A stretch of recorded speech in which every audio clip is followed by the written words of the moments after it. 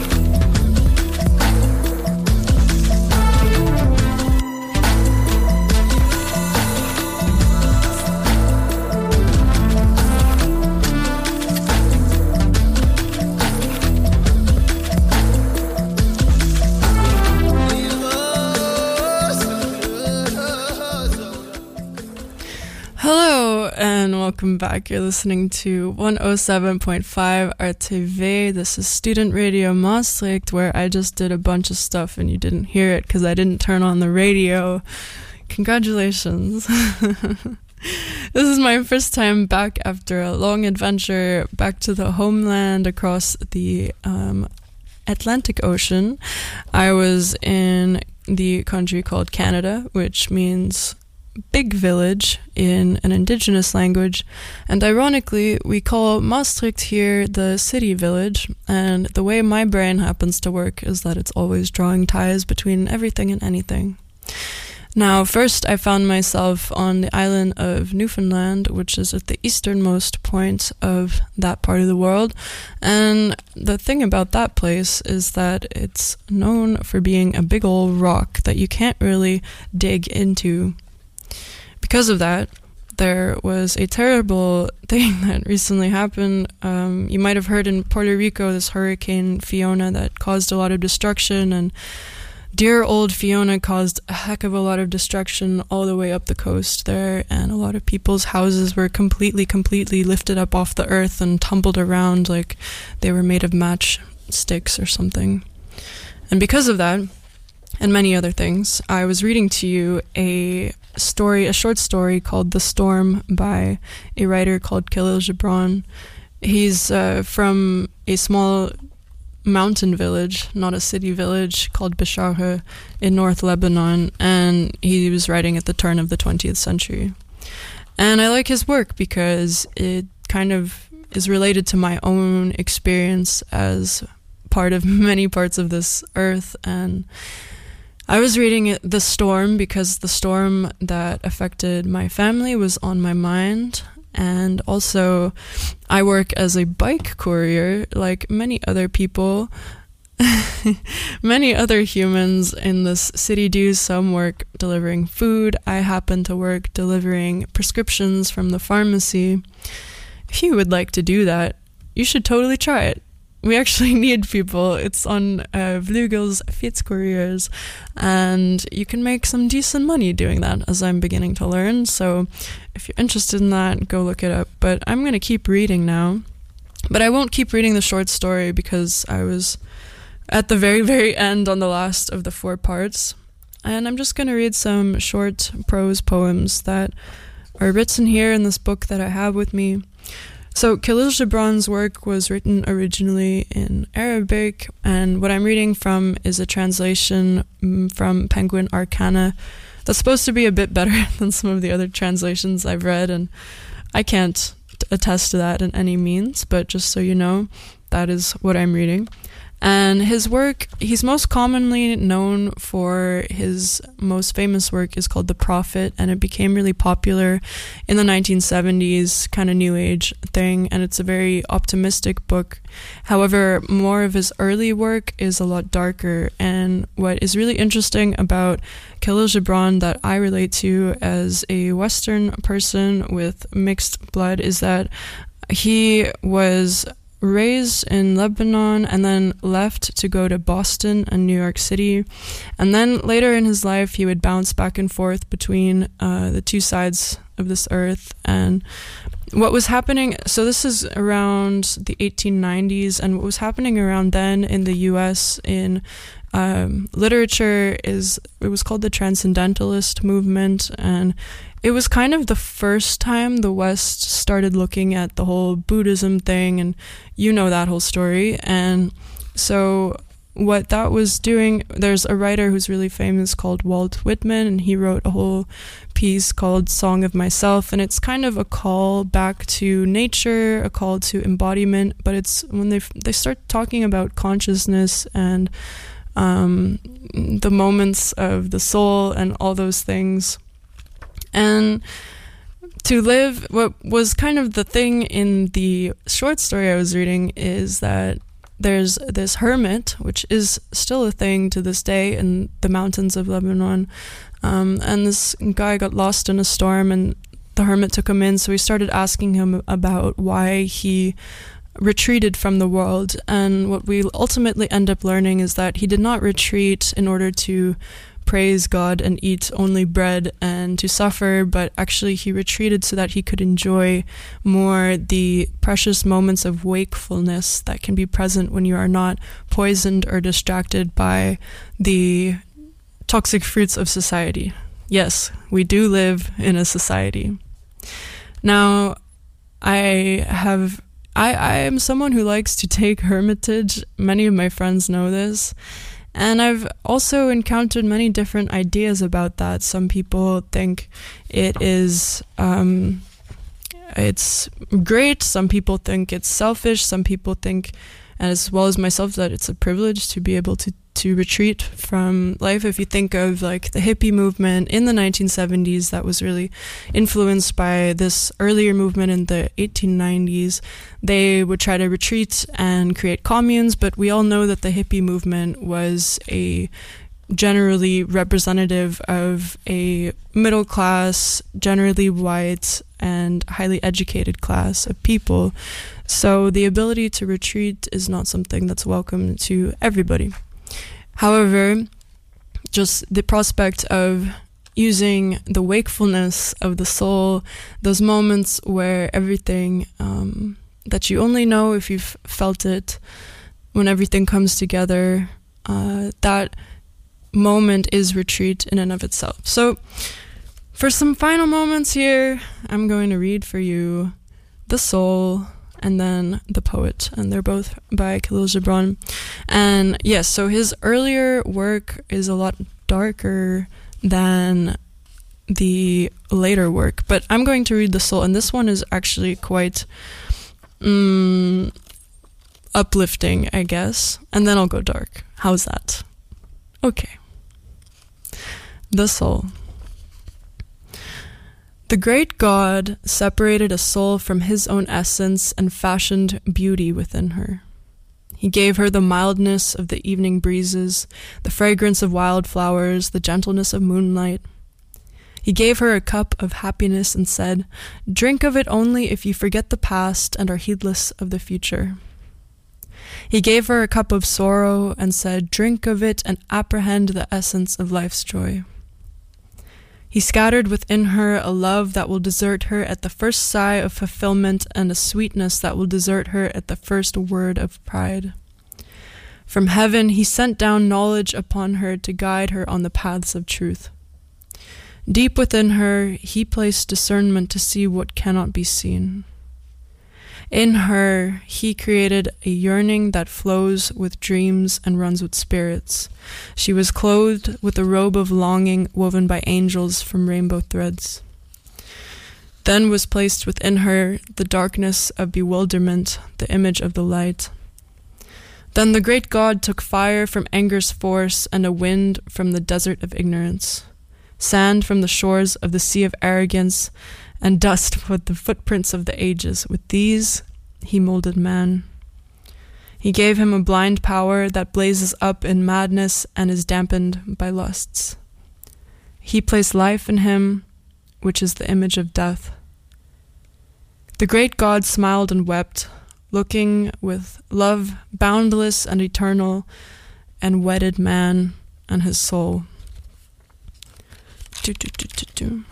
So that was The Soul by Khalil Gibran. It's a translation, which is why I started messing with the genders halfway through, because we do that here, or at least I do that here. I think we do that here. And here we see kind of more microscopically, or in a shorter form, what the story I was reading that got cut off by my own self gets at. Is just that the soul part of things is close to what we imagine divinity to be, and all the other stuff, arrogance, history, ignorance, is also a big part of us, and they are put together in wedlock. That you can't separate those two things. Actually, one of my favorite little quotes that I can pull off the top of my head from Khalil Gibran, from his famous work, The Prophet, is the depth at which sorrow carves into your being is how much joy you can hold. And so this is something that I often tell myself as I'm going through phases of life, but it also is very indicative of the whole movement that I was mentioning earlier, the Transcendentalist movement, where they were starting to look for the first time, influenced, of course, by Buddhist text, but also their own musings on consciousness and why everyone is suffering all the time, but it's a really beautiful thing to have this life, and the earth is so full of wonder and amazingness. And that's also part of the short story, is how nature is, by definition, full of the life of the soul that we try to get to. But what I would raise as a little, because it's not 1890, it's 2022, we have learned a lot, and the separation of human from nature, of course, is harmful, but that's also what's happening in these texts. And so while I read them and I take a lot of inspiration from just the way wakefulness is described or suffering is described, we now know that you can't actually separate these things. And he even addresses that by saying they're wedded in themselves, but he's always kind of holding these two things in opposition to each other when by definition they belong to one another, that human and nature are never separate. And that's why the idea of, oh, we are evil and bad and we are righteous and good will never be able to be solved, just because nature is neither of those things. It's life is death, as he said at the end of that. And I'm sorry if this is kind of heady for a Wednesday evening, but, why not? Okay, here's another one for you. The Poet. I am a stranger in this world. I am a stranger. In my exile, there is a grim isolation and a painful loneliness. Yet it makes me ever think of a magical homeland that I do not know. Exile peoples my dreams with phantoms of a distant land that my eyes have not seen. I am a stranger to my family and to my friends. Should I meet one of them, I say in my soul, who is that? How do I know him? What law is it that links me with him? How am I related to them, and why do I associate with them? I am a stranger to my soul. When I hear my tongue speak, my ear is startled by my voice, and I see my hidden essence laughing and crying, fearless and terrified. My being is astonished at my being, and my spirit seeks the meaning of my spirit. But I remain hidden, concealed, hedged about with mists, cloaked in silence.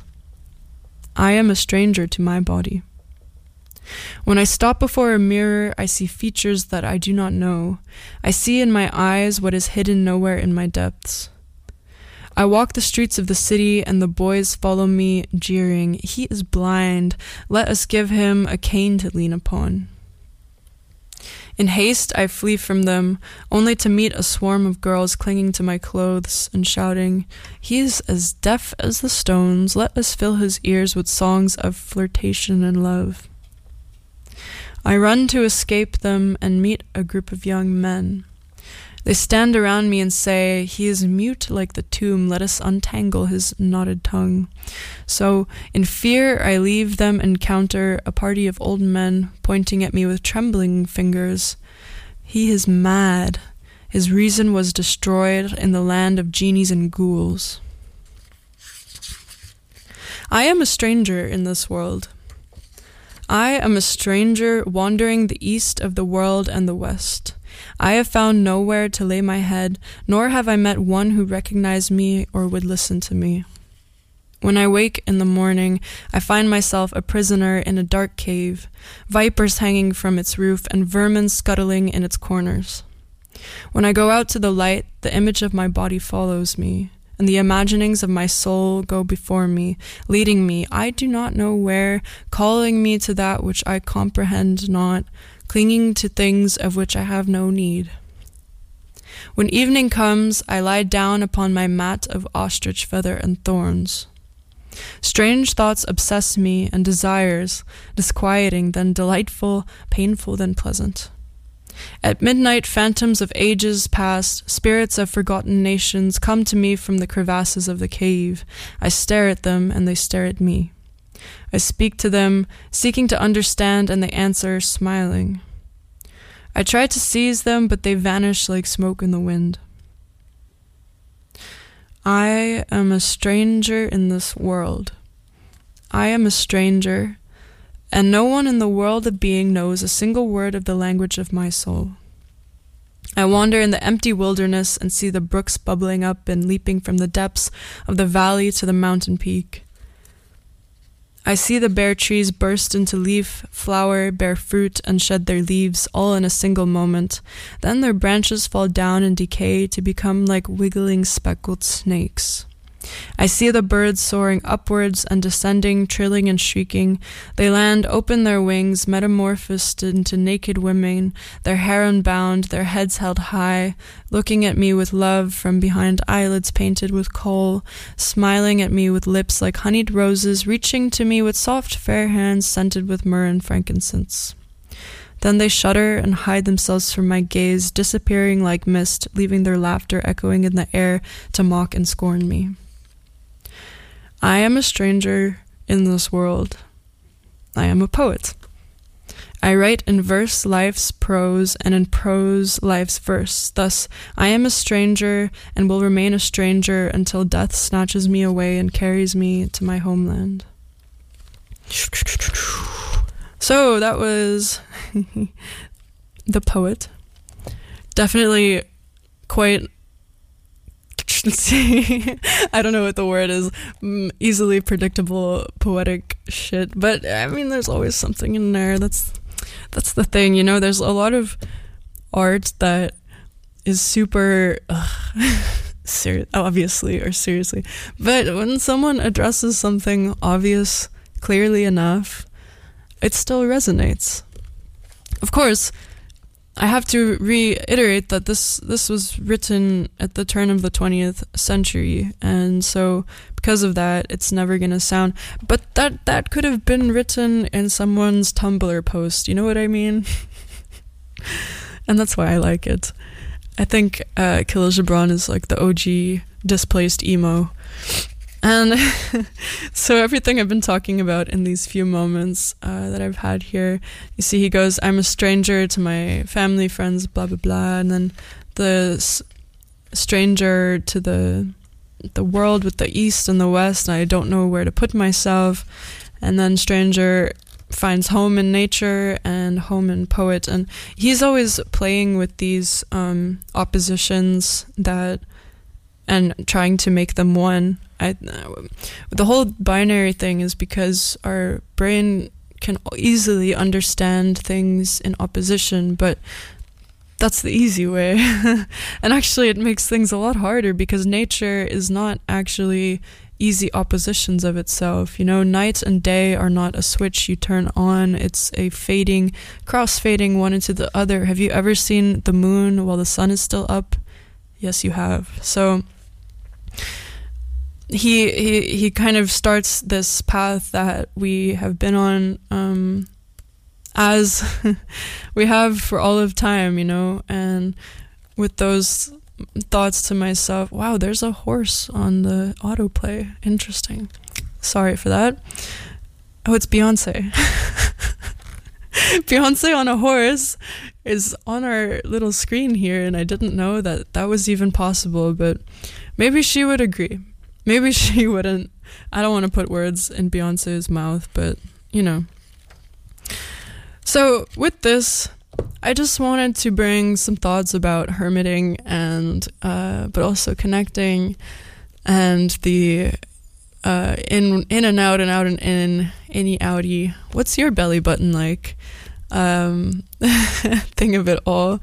As we're coming into wintertime, I always, especially as someone from land that experiences a much more dramatic winter than here, I always find it important to embrace what winter offers, which is the darkness, which is the retreat, the cave, the hibernation, the rest, the reflection, the reaping and subsistence off of what we set up for ourselves earlier in the year, in the seasons.